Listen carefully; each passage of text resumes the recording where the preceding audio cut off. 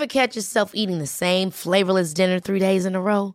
Dreaming of something better? Well, HelloFresh is your guilt-free dream come true, baby. It's me, Keke Palmer. Let's wake up those taste buds with hot, juicy pecan-crusted chicken or garlic butter shrimp scampi. Hello Fresh. Stop dreaming of all the delicious possibilities and dig in at HelloFresh.com. Let's get this dinner party started. Here's a cool fact. A crocodile can't stick out its tongue. Another cool fact, you can get short-term health insurance for a month or just under a year in some states. United Healthcare short-term insurance plans are designed for people who are between jobs, coming off their parents' plan, or turning a side hustle into a full-time gig. Underwritten by Golden Rule Insurance Company, they offer flexible, budget-friendly coverage with access to a nationwide network of doctors and hospitals. Get more cool facts about United Healthcare short-term plans at uh1.com. This is the Runner's World podcast. Welcome to the Runner's World podcast with me, Rick Pearson. And me, Ben Hobson. Today, we're speaking to Steven Crompton about his audacious attempt to run across Africa. Blimey. Oh, what a journey. But before we get into that, Rick, how are you? Well, not quite as impressive as Steven's running this, but I have taken part in the 2.6 challenge that we spoke about a couple of weeks ago, and that a lot of people are doing, which is kind of in place of big events like the London Marathon and an attempt to use some of the figures around the events, so the 2 and the 6, to set up your own challenges. So I roped in a couple of mates and I ran 1/3 of a sub-3 marathon. So that's 8.73 miles in under an hour. I'll tell you what, mate, it's not easy. That's going some. Yeah, it was like, because I was thinking, okay, well, like, you know, an hour at whatever your marathon pace is, okay, that's a kind of toughish ask, but there was the middle miles. I was a bit like, oh God, am I going to do this? Yeah, I might have to let the others down here. Hold on, hasn't your 3/4 of the women's world records not been seeing you doing, speedy stuff? I'm sure that's seen you in good stead. No, it has been quicker stuff, but over a very short distance. So 400 meters, 800 meters. So I put the female world record on hold for a week to concentrate on this sub-3 marathon. But yeah, it was good actually. It was a way of, I guess, kind of creating a bit of a running club community without having to. And the relay aspect of it's quite nice because it means that as much as it's done sort of as in a light-hearted, let's see what we can do way, the moment you add a bit of like, I've got to do this because other people are doing it with me, that's quite a nice motivator to sort of have a bit of a push. Yeah. Particularly if you come up with the idea, if you kind of rope in 2 mates and then you just sort of sack it off after like 5 miles. Sorry lads. Yeah, sorry guys. Couldn't be asked. Yeah. How have you been? I'm fine, mate. I was just going to say that's very good, and we've had actually a lot of emails from other people taking part in the 2.6 challenge. We had an email from Chloe Dattinger, I'm going to say. Yeah, let's go with that. Yeah, let's go with that. We can say them anyways. Who said she particularly enjoyed last week's episode about the 2.6 challenge and thought she would share her challenge with us. So they've put together a team of 26 people who are aiming to each do 262 burpees every day for 26 days, and that started on Sunday the 26th.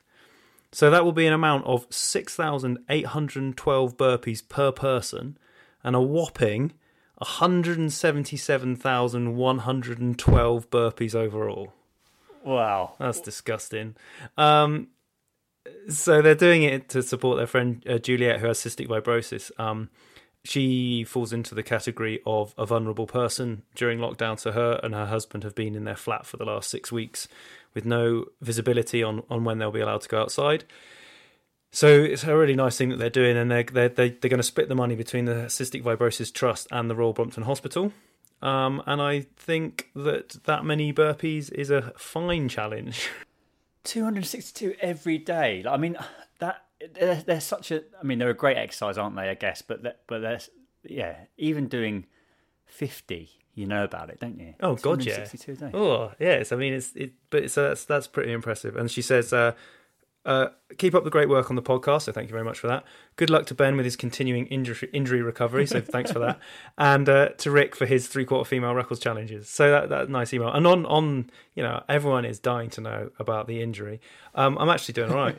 But I just thought I'd update something with maybe perhaps a new regular segment to the podcast, which is things I've learnt whilst in lockdown.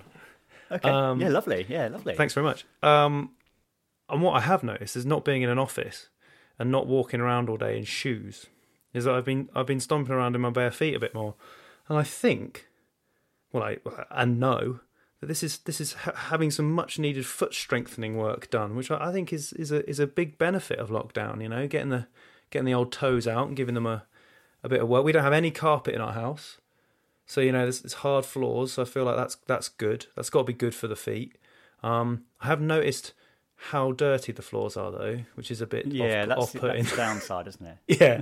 But, it's been good, actually, to sort of walk around without... I mean, you do it in the office and you just receive scorn. So it's quite nice to do it in the house and sort of feel like that's a bit of an extra push. But the injury is going well, thank you, in terms of recovery and stuff. That's good. Well, But I think you've got an interesting point about kind of conditioning stuff, and it could be, for your feet, or... If you're like me, I've got a few kind of DIY strength and conditioning stuff knocking around the house. I actually found that I've probably been doing more kind of kettlebell, kind of that kind of thing during lockdown than I would, having to go out to the gym or whatever. I think this is it. There's a bit of a risk that you end up doing too much because, like the classic challenge of someone puts a chin up bar in the doorway, right? And they want every time they go through the door they've got to do 10. That's all well and good if you're in the house in the morning and then you go to work and then you come back and you do something. If you put it in the bathroom and you're in the house all day, you end up doing like 500 pull-ups and you either get really strong or you just like dislocate your shoulder. So I think it's the same thing with like the little things. They're kind of like you want to allow your body to sort of adapt to these sort of changes and not overload, because we've been talking about doing more strength and conditioning at home, and you absolutely should. This is the chance to do it. But I think when we had Brad on the physio a couple of weeks ago, he was talking about strength and conditioning stuff. It's twice a week. If you're doing a proper strength and conditioning session, you need to be doing it twice a week. You don't need to be doing a daily strength and conditioning stuff. You can do some prehab, like get the resistance bands out, do some sort of engagements and firing up of the muscles and all those sorts of things. But I think that, as you say, like every single day, if you sort of like stumble across your kettlebell and you start doing like 20 reps of something straight away, you're probably just going to create more issues. So I think it's I think that's true. When I talk about building the strength in my feet, I'm literally talking about walking around barefoot and like and like maybe standing on one leg now and again while I'm doing some work or those sorts of things. But it's been good. I think feet feel good for it. Yeah. Hey, I tell you what, should we do some pseudoscience, Ben? Love pseudoscience. Let's do it. Well, do you want to do the top one, and I'll do the training one underneath it. All right. Well, here's some delicious pseudoscience for you, Rick. Oh, good. Don't be surprised if running feels harder during stressful times. Oh, okay. So the fact is, if you're at home, you've got to wash your hands all the time. You're isolated from your friends. There's the risk of everyone and your loved ones becoming dangerously ill. That's stress. And these past few months have been enough to move a Zen Buddhist to distraction. So if you found that your running has struggled, there's a reason behind this, and there's a new study, and we like studies. It's in the Medicine and Science in Sports and Exercise, and they found that just 45 minutes of stress can impair subsequent running performance. So if you say we wake up and we're probably quite stressed all day long, it's going to take its toll on everyone's running. The study had participants perform either a mentally fatiguing computer task or a relaxing documentary, followed by a time to exhaustion test on a treadmill. And the results were that following the mentally fatiguing task, the times were reduced by an average of 6% in women and 3% in men. So there you go, stress. So if you're out there, you've been in isolation, you're worried about everyone, your loved ones and the family and yourself, and you're finding that running is your great release, but performance isn't improving. Might be something to do with the incredibly stressful world that we're all living in. Yeah, agreed. I think we can fall into the mistake, can't we, of really separating like mind and body and thinking that you can you can kind of neglect one, or you can neglect your mental health and still run well. And actually, that they're really kind of inextricably connected, those two. And I'm sure there are other studies that would prove the same. Yeah, it's because it's really tough, because things like stress and all the other sleep, diet, everything kind of gets shoehorned into fatigue, and it's kind of such a broad, you get mental fatigue and physical fatigue, and it's actually, I think, it's one of those things that people don't often consider too much about.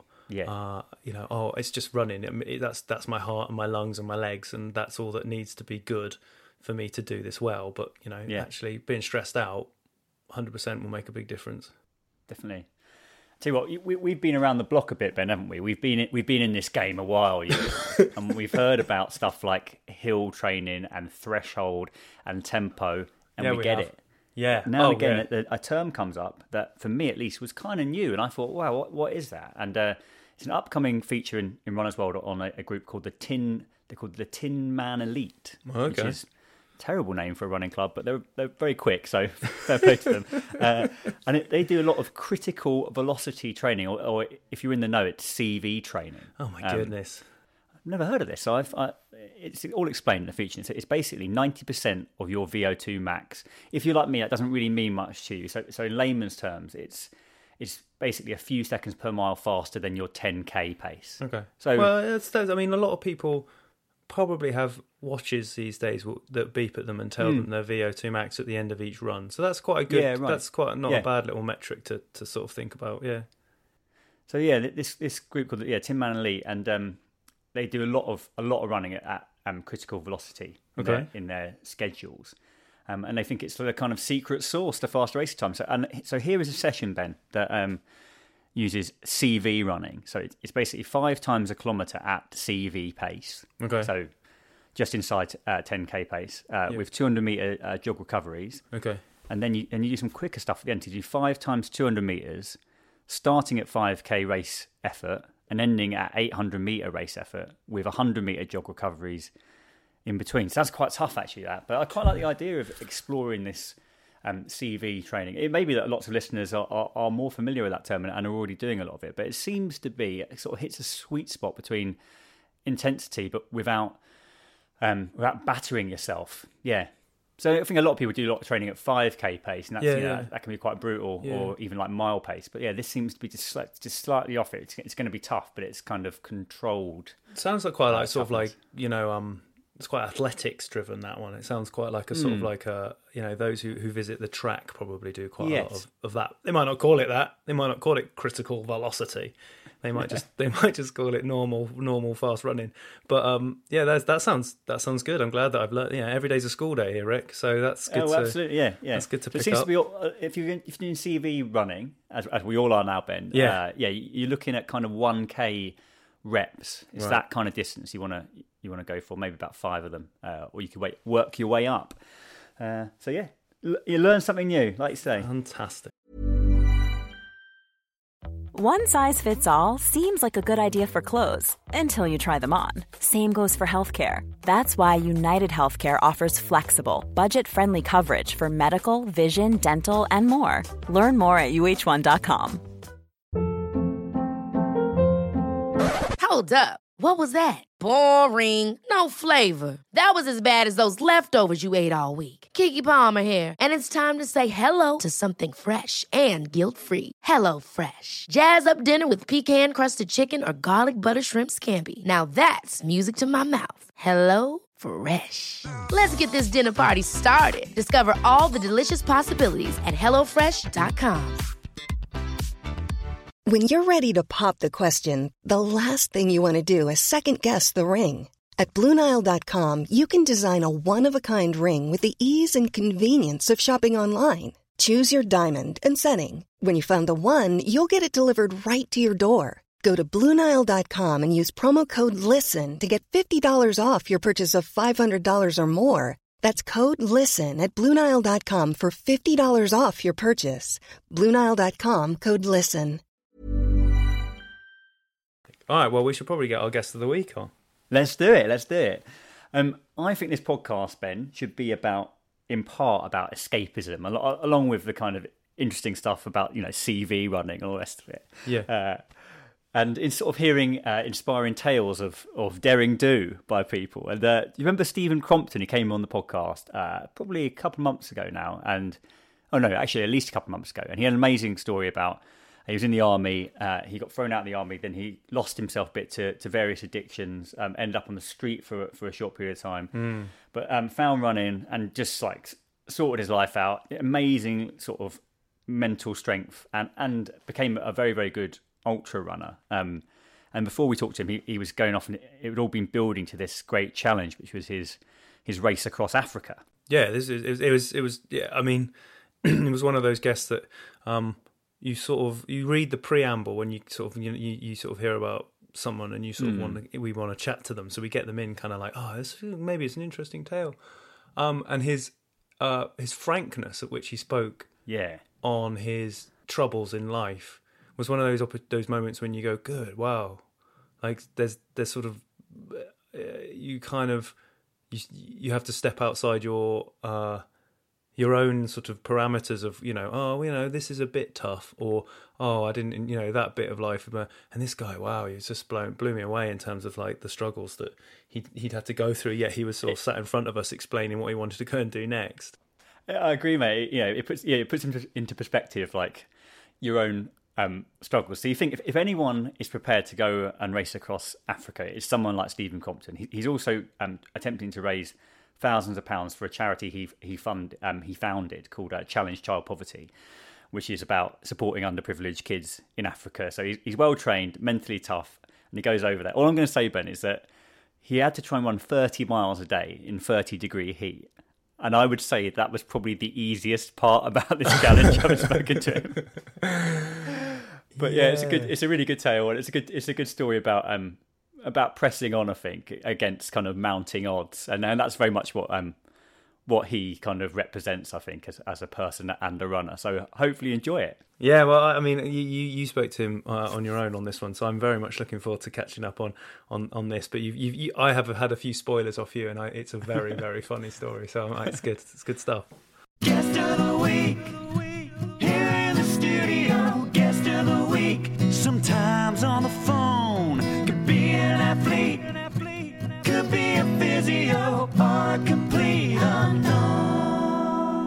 So could you tell us, Steve? Like you arrive, right? You arrive in Dar es Salaam, right, Tanzania, the East Coast. Like, tell us about the kind of the first few days and the first week, and some of the challenges that sort of sprung up almost from the offset.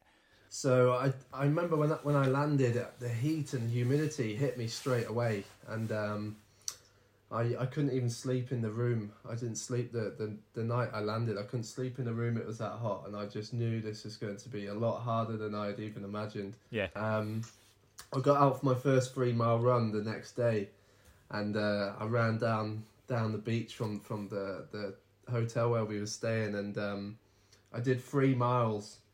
And I literally thought I was going to die. I couldn't breathe. I had to run into the nearest restaurant and get like some water. And I was tipping salt in it and eating pancakes. And I'd only done 3 miles. And I'm thinking in my head, well, I've set myself a task to run 35 miles a day across Africa. And at that point, I was questioning whether I could actually do this or not. Yeah. As the days went on, it started to go 3 miles, up to 5, and got in a few 8-milers and a 10-miler, started to feel a little bit better, but still struggling a lot at, at the low mileage. So, but nonetheless, we only had a week. I only gave myself a week to prepare. And then on the 17th of January, we set off from Coca Beach, and I wasn't completely acclimatized, so I thought I'm going to keep it down to about 20 miles a day to begin with. Right. Just not to just kill myself in the first week, And so, yeah, we set off from Coca Beach. It was a beautiful morning, absolutely lovely morning. And we did 18 miles that day, and I remember it was about 33 degrees and 100% humidity. Wow. Coming out of Dar es Salaam. And I was completely broken that first day. It was 18 miles. I remember running, along the busy roads, and as you just got out of Dar es Salaam, we hit these. They were doing the road, and we had to run on just at the sides of this new tarmac road that was being laid, and it was the heat coming off of it was, absolutely exhausting. It was really it made it hard, really hard. But we finished that first day and managed to get somewhere, set a tent up, and had a rest, got up, and you slowly start getting into it. But it was, we were keeping it between 20 and I think the most we did was 37 miles in that first week, but did about 140 miles in week 1. And, wow. On day 7, I hit an injury. I'd done 29 miles, and my ankle had swollen up, and my shin was hurting quite a lot, quite a lot of pain. And we just got to this camp, and I was worried at this stage. I didn't think that how it felt and how it looked. I thought that was the end of the run across Africa, and it was quite worrying and disappointing. So I decided we'd just take 2 days rest here at the camp where we had just reached, and just see if it would go down. And during them 2 days, I had managed to do a bit of strength training.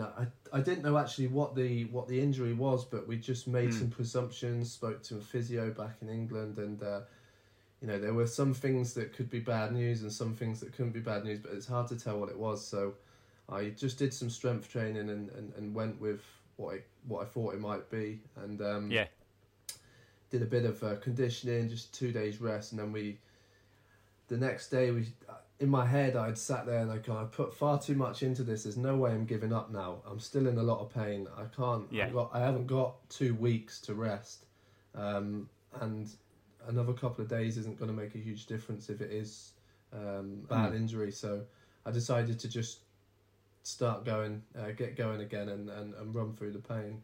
And it was. We were just coming up to our first national park then, Mikumi National Park. Right. And I was really gutted because we'd stopped just before the first national park, and it was something I was really looking forward to, running through a national park. So getting that injury just before was gutting. But I said there's no way I'm stopping now. We're going to run through the national park and we'll see how we get on. And I just kept running through the pain. It must have been about a week of quite excruciating pain, and then it just all of a sudden it just sort of disappeared, just went away. It's amazing that, isn't it? Like how maybe in some ways that you decide that there is no exit of this, and actually on some level your body just kind of gets on board. Strange how that can happen. Yeah, I guess if your body's like telling you there's pain in that area for a reason, but if you defy it, I guess it has to find a way to deal with it. It's just a signal between your mind and your body, right? And if you're defying giving up, even with the pain, then your body's got to try and adapt, I guess. I'm interested in your support team, Steve. Like, you didn't do it on your own, did you? You had a small team of people helping you out. What was the setup? So we had Anna supporting us on the bike, so she would cycle nearby with the water and first aid kit and stuff like that. But obviously, running through the national park, we had to put the bike on top, and Anna joined us for a run now and again. But we would have the support vehicle right next to me running through national park, just so I could jump in if there was any lions coming up or what's going on.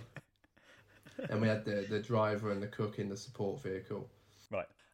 So how easy was it to?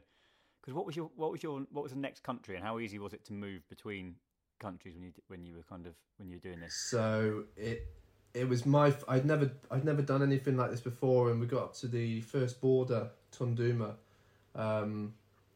That was absolute my worst nightmare. I had ran 31 miles up to the border this day. Yeah. Once again, I'm tired. Get to the border. It's at night time as well, and we're just surrounded by about 100 people with wads of cash and agents, and you've got to pay this, you've got to pay this. We need. It was after 31 miles, you can imagine you're tired, hungry, and then you just chaos around you. It's just like it was a nightmare. But we just drove through this big crowd of people, got into the office, and I said, I want to speak to somebody who's in charge here. This is just madness. Like, what's going on? And we couldn't get any sense. But what we did find out, which was an absolute nightmare, was that Blandina, our cook, was not going to be able to travel because her documents were out of date. Oh, right. So that was a massive blow. And I was tired, worn out, and I said, right, let's go and find somewhere on this side, sleep, we'll come back in the morning. I then had to figure out what I was going to do without a cook, and how we were going to manage without that. Right. So the next day we had to get Blandina to the bus station to get her back to Moshi in Tanzania, and we had to proceed. I said in my head, there's no way I can give up, put a year of my life into planning this. We're going to have to proceed. I'm going to have to find a new cook that's going to meet us in Zambia. We'll struggle for a few days, but we'll keep going. And got up the next morning, we got to the border, and it was stressful enough because we just lost Blandina, but then it became even more of a nightmare because we're doing all the processing and stuff, and you have to get the car processed, and obviously they have to do checks and stuff to make sure that it's all in order. And I'm sat in the vehicle, the driver Rashid, he's sorting all that out. I'm just sat outside, just sort of trying to figure out how I'm going to get a cook in Zambia. And he comes out with the person dealing with the car at the time, and he says, "We've got a problem here, guys." And I says, "Not another problem." That I didn't even check all this. This is my first sort of big challenge as such, doing something like this. So there was a lot of things where I messed up, and never even thought to look at the logbook. I just thought it would all be in order, Hey, he brings the logbook out. He says the engine number's different. It's wrong. It says it's a diesel transmission when it's a petrol, and it says it's a white car and it's clearly blue. And I'm like, oh no. At that stage, I was just like, that's the end, isn't it? I just didn't think we were going to be able to get through that. But with some gentle persuasion, we managed to get into Zambia. We managed to get into Zambia, yeah. Which was a massive, massive relief. There were some fees to pay, but I didn't care at that stage. I just wanted to get into Zambia and keep going. It was a good day as well. Our first day in Zambia, we got 40 miles in on day one of Zambia, and it's a great way to start in the next country, and get things flying. Camping was good. We were being able to camp. Just pay somebody like a couple of quid here and there to camp in their gardens. It was tough for the first few days because our support cyclist Anna had to do a bit of the support cyclist and do a bit of the cooking as well. So it was quite a strain on her and the whole team. Actually, we did have a few arguments just through being tired and stuff in them first few days in Zambia. But we managed to get a really good thing in place where we'd just take it in turns, and we were really smashing out the big days in Zambia. We did 40 miles, and we weren't dropping below 35 miles a day because we were being able to camp where we stopped, and it wasn't taking hours to figure out where we were camping. Like in Tanzania, that was quite hard. About a week into Zambia, we'd heard about a bit of a political unrest going on, and there was this story going around that was spread on social media that there was a group of people gassing people and taking blood out of them for some political sort of reason to strike fear into people. And anyway, this caused a lot of issues for us then, because from that point onwards, we couldn't just camp in people's gardens. We had a big bottle of gas in the back of the tent, in the back of the car. That people generally thought we were the people going around gassing people. So this story had spread to the villages and the towns, and we'd obviously this was the first thing we'd realised about the political unrest and stuff, and the stories that were going around, and I was getting quite tired by this stage. We'd done 224 miles in the first week of Zambia, and I thought, right, we were coming up to a place called Shiwa Ngandu. And I thought it's a really nice hot springs, and we'll have a half a day's rest there just to regroup, and also I had arranged a new cook to join us. Oh, great! I'd been given a contact for a woman in Livingston that had sent us one of her cooks that we were going to pay to work for us for the duration through Zambia, which was amazing because at 1 week, we were struggling. So I said we'll have a half a day rest at Shiwa Ngandu Hot Springs, which was amazing. The guy there, Mark Harvey, gave us a lot of contacts, and they also treated us to a massage in the massage parlour there and stuff. A proper massage. Yeah, like actual proper massage this time. And it was really, really incredible. We had half a day's rest, and then we were meeting our new cook, Brian, at the end of the road leading off back onto the main road, onto the T2 from Shiwa Ngandu. And we had half a day's rest the next morning, and then we were meeting him at 2:00 at the end of this road. And about 6 miles down the road from Shiwa Ngandu, we broke down, and I'm there just sat next to the car. There's just so many problems. Like every week, there's something where I think it's going to be the end of the run, because if it's a really costly thing, I'm not going to be able to carry on. Right? It's with a tight budget and stuff. So it took us about 4 hours. We managed to get Mark Harvey managed to get hold of him, and he sent one of his mechanics, and they managed to take out the stabilizers and get us back on our way. But in this time, our cook, who we'd not met yet, Brian, had been waiting for 4 or 5 hours for us at the end of this. Yeah. And we spoke about the political unrest. Well, the police had seen him hanging around with his bag at the end of this road, and the locals had reported him, and so he had been arrested by the time we got down there as a sort of suspected gasser. Yeah.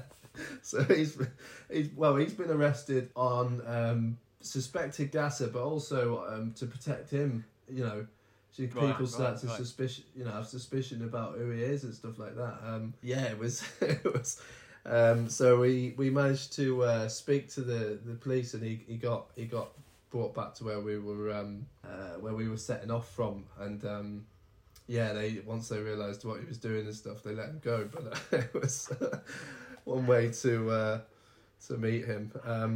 It's just amazing. Like it's so much more than the run. This, Steve, isn't it? It's like that's almost the least of your concerns is running 35 miles a day.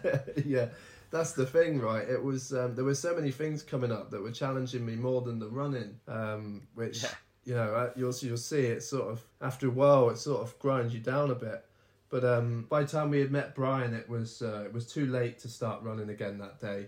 Decided to just literally at the end of that road there was a little very low budget sort of B&B. We got a room there for the night and regrouped, and that gave us time to chat as a team and go through how we're operating and stuff like that. Then the next day, after having that rest day and stuff, half a day rest day and massage, I felt in good shape. So we hit 54 miles that next day, which was great. Oh, wow. Right. Yeah, and because that's where I want to start work up to, is about 40-45, and we hit 54 that day, which was great.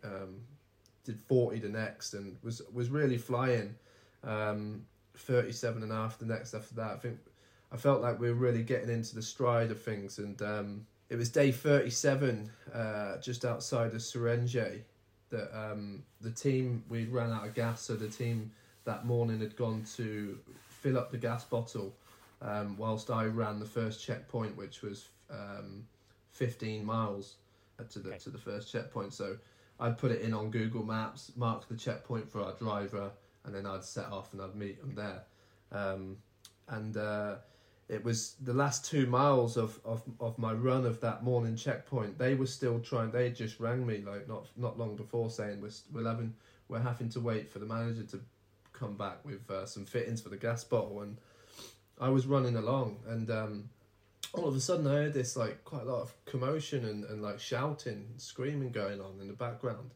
I had my headphones in, but I always kept the music down enough so I could sort of hear what's going on around me. And I look behind me and I just see like kids and then women running after me. I'm used to kids running after me. That happens all the time. I didn't think too much of it first sight, but it got louder and louder. And then I'm looking behind me, and it's like a lot of people screaming, shouting now, and they don't look very happy. And I'm like, oh God, what's going on here? And then a minute later, there's a group of people up front, and they're screaming at them, and I just see them darting around like to make their move into the road, and I'm like, what the hell is going on here? Yeah. I'm starting to get a bit worried, And as I'm running up, this guy runs into the middle of the road, stops me, like grabs me and sort of pulls me to the side of the road.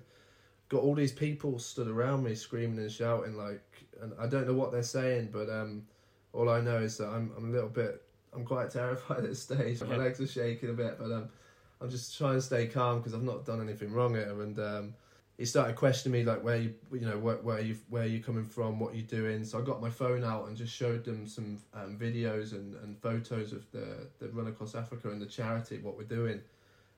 Thankfully, he spoke some English. That was he understood. Yeah. That was and basically someone had alerted these people, say that there was potential gasser running through the village or something, and they thought that I might be one of these people that have been going around gassing people. So that was a really scary moment for me. I'd never been in I was, my sport team are 15 miles away. I'm in the middle, and I'm in the middle of this like village in the middle of Zambia. I'm hundreds of miles from a major city.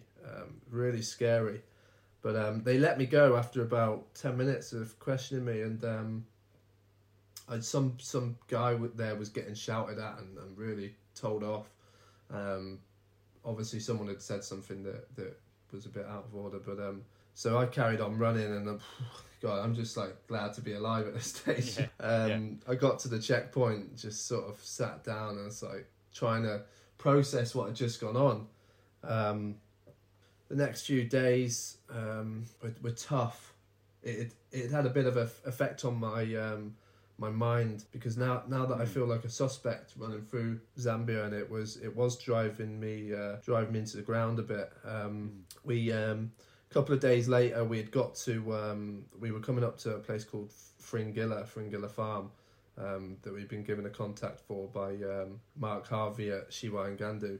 At this stage, I was quite worn out and tired because of what had been going on the last few days, and looking forward to a rest day. We were going to have a rest day there, and we literally, towards the end of the day, I think I'd ran 33 miles, and we'd stopped. I decided to call it a day, and as we went to drive away with a support vehicle to get to this farm so we could eat and get some rest, the car broke down again.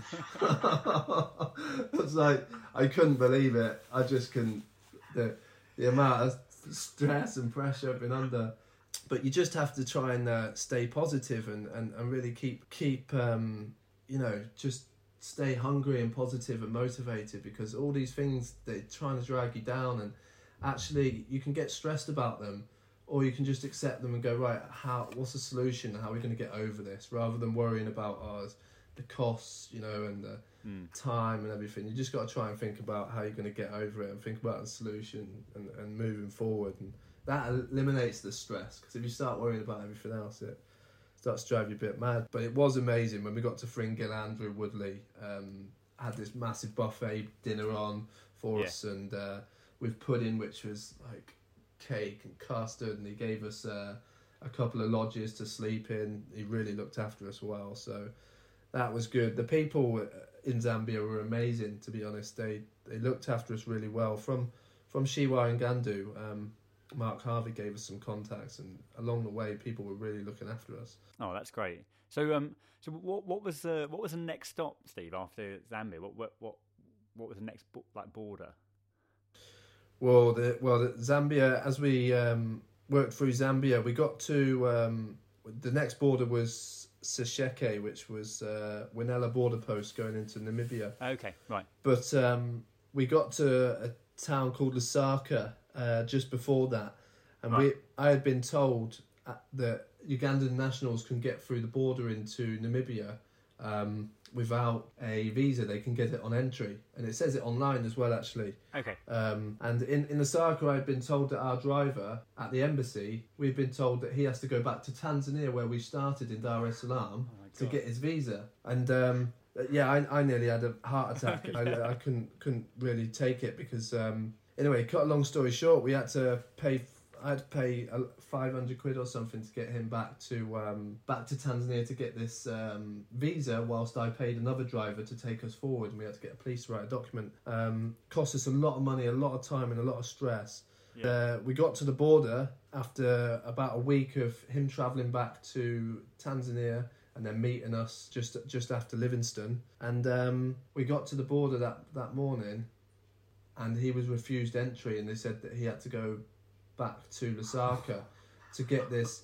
And the Namibian consulate in Lusaka really treated us like criminals and wasn't willing to help us, but we were told at the border that's where he was meant to help us out with the visa, and it cost us so much money and time. I was ready to give up at that stage because there was a lot of problems. We were having to pay a lot of money out that I just didn't expect, and I was ready to give up once he had. I put a post out saying that was it. That was the end of the run across Africa.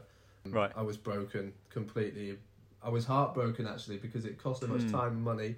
I decided we got away from there because I was going mad with the consulate, and I probably would have got arrested at the border post there because I was so unhappy with what had happened. Yeah. And that they couldn't help us after the Namibian consulate had really messed us up there. But we went away. We had some food, and I decided, no way. There's no way I'm going to give up. What's the solution to this? We're going to have to find a solution. And so I spoke to another guy, got another driver in, sent Rashid home, had to pay for him to go back to Uganda whilst we paid for another driver to take us the next leg of the trip. And eventually we got into Namibia, and that was a massive relief. Got into Namibia, and we faced quite a challenging section, which was the Caprivi Strip, a 200-kilometre stretch of national parks. Right. Yeah, that was quite a challenging section. From what perspective? Like the terrain, or? I think I was so worn out mentally. I was really worn out by that stage.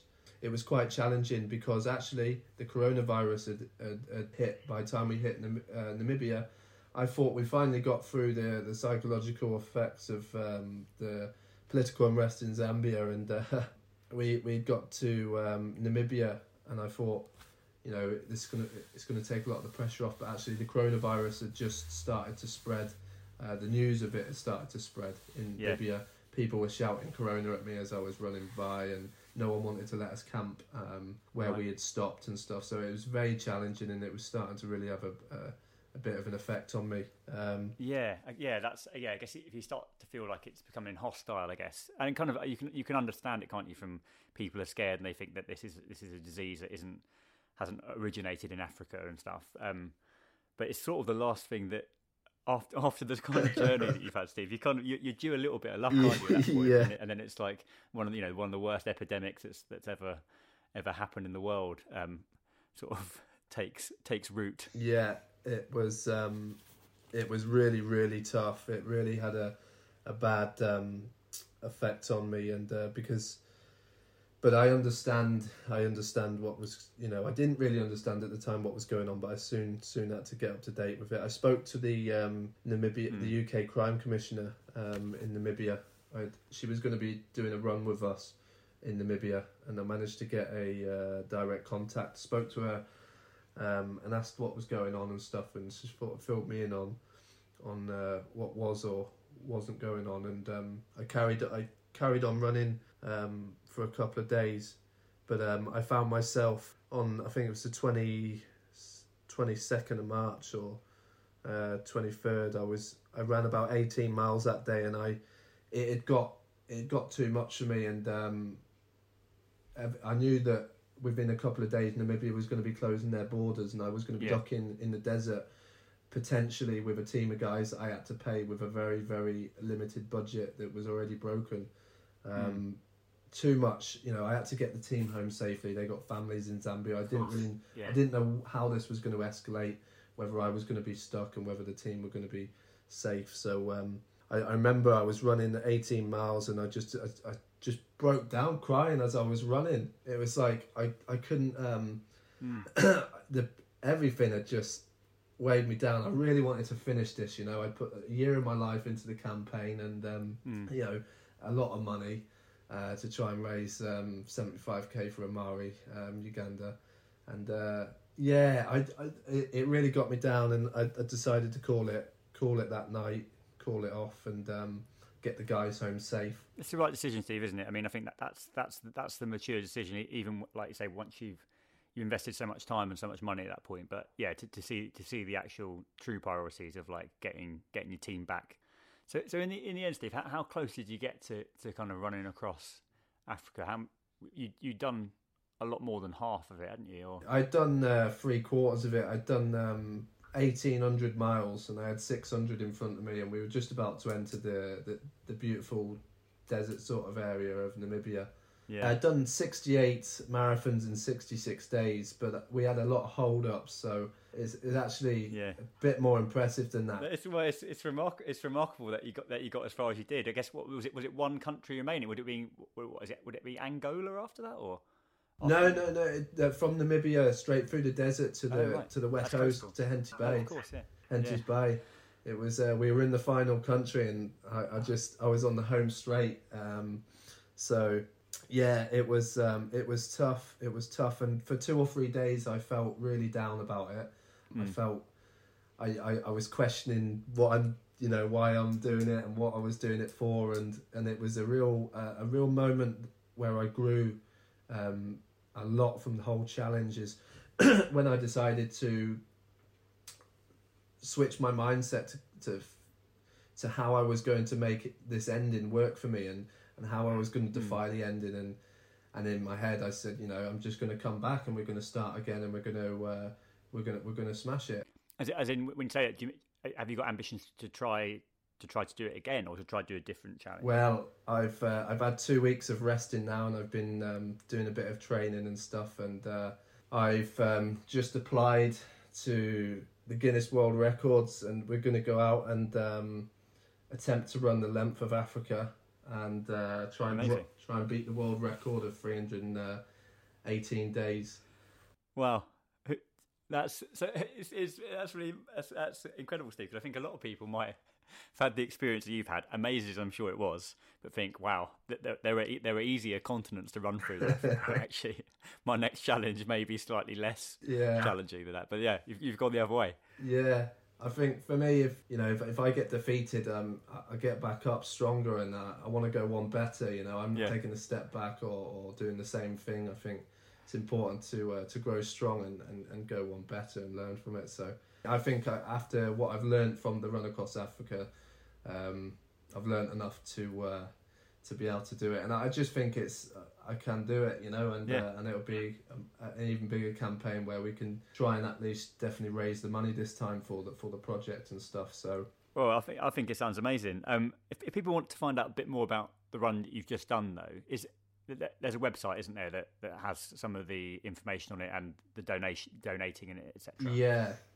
There's challengechildpoverty.org.uk under Run Across Africa. There's there's blog posts of there's a blog write up for every day that we were out there, and the link and everything is on there, and get involved, read the story. We've also got a running event coming up next June, Conquer 24-hour running event around Powderham Castle in Exeter. Great. So it's a great way to get involved. Well, I'm very much looking forward to getting you back on the podcast, Steve, in the run up to the Length of Africa challenge. And honestly, if it's half as good a story as the Run Across Africa, it's going to be a treat. Absolutely amazing. Amazing adventure, I think, and really remarkable that you got as far as you did, and that you didn't throw in the towel earlier, because I think a lot of people would have, seen those challenges and thought the whole thing was just a bit undoable, really. But it's credit to you that you pressed on with it, and then obviously it was taken out of your hands at the end, I think. Yeah, no, it's I think it's a great thing. I mean, all these challenges, I'm very grateful for every challenge that we had throughout the Run Across Africa, because it's the challenges where you get the growth, and they're the parts you remember. So you got to appreciate the challenges. If it was easy, it just wouldn't be as rewarding. So and the way it's ended has only made me stronger and made me have that desire to go back and go one stronger and one better. So I'm grateful for the way things have turned out. It's important to keep that gratitude and hunger to keep going and never give up. Like if you've got a goal, I had a goal to run across Africa, didn't quite work out this time, but we just go one better. And that'd be absolutely phenomenal. Steve, thank you so much for telling the story about the run across Africa, and very, very best of luck with your next challenge. Yeah, thank you very much for having me on, Rick. Pleasure. All right, thank you, Steve. Thanks very much, mate. This is the Runner's World podcast. So there you have it, Ben. Are you going to be racing across Africa next, do you think? I don't think so. Get back to me on that one. I'll get back to you on that one. That brings us to the end of this week's Runner's World podcast. A big thanks to our guest, Steven Crompton, and to you, of course, for listening. The Runner's World podcast is available on Acast, iTunes, Spotify, and every other favourite podcast app that you can think of. Just search Runner's World UK. If you've enjoyed the episode, please do give us a review, and remember to tune in next week. Planning for your next trip? Elevate your travel style with Quince. Quince has all the jet-setting essentials you'll want for your next getaway, like European linen, premium luggage options, buttery soft Italian leather bags, and so much more. And it's all priced at 50 to 80% less than similar brands. Plus, Quince only works with factories that use safe and ethical manufacturing practices. Pack your bags with high-quality essentials you'll be wearing for vacations to come with Quince. Go to quince.com/trip for free shipping and 365-day returns. Even when we're on a budget, we still deserve nice things. Quince is a place to scoop up stunning high-end goods for 50 to 80% less than similar brands. They have buttery soft cashmere sweaters starting at $50, luxurious Italian leather bags, and so much more. Plus, Quince only works with factories that use safe, ethical, and responsible manufacturing. Get the high-end goods you'll love without the high price tag with Quince. Go to quince.com/style for free shipping and 365-day returns. Mom deserves the best, and there's no better place to shop for Mother's Day than Whole Foods Market. They're your destination for unbeatable savings, from premium gifts to show-stopping flowers and irresistible desserts. Start by saving 33% with Prime on all body care and candles. Then get a 15-stem bunch of tulips for just $9.99 each with Prime. Round out Mom's menu with festive rosé, irresistible berry chantilly cake, and more special treats. Come celebrate Mother's Day at Whole Foods Market. Imagine the softest sheets you've ever felt. Now imagine them getting even softer over time. That's what you'll feel with Boll & Branch's organic cotton sheets. In a recent customer survey, 96% replied that Boll & Branch sheets get softer with every wash. Start getting your best night's sleep in these sheets that get softer and softer for years to come. Try their sheets with a 30-night guarantee. Plus, get 15% off your first order at bollandbranch.com. Code BUTTERY. Exclusions apply. See site for details.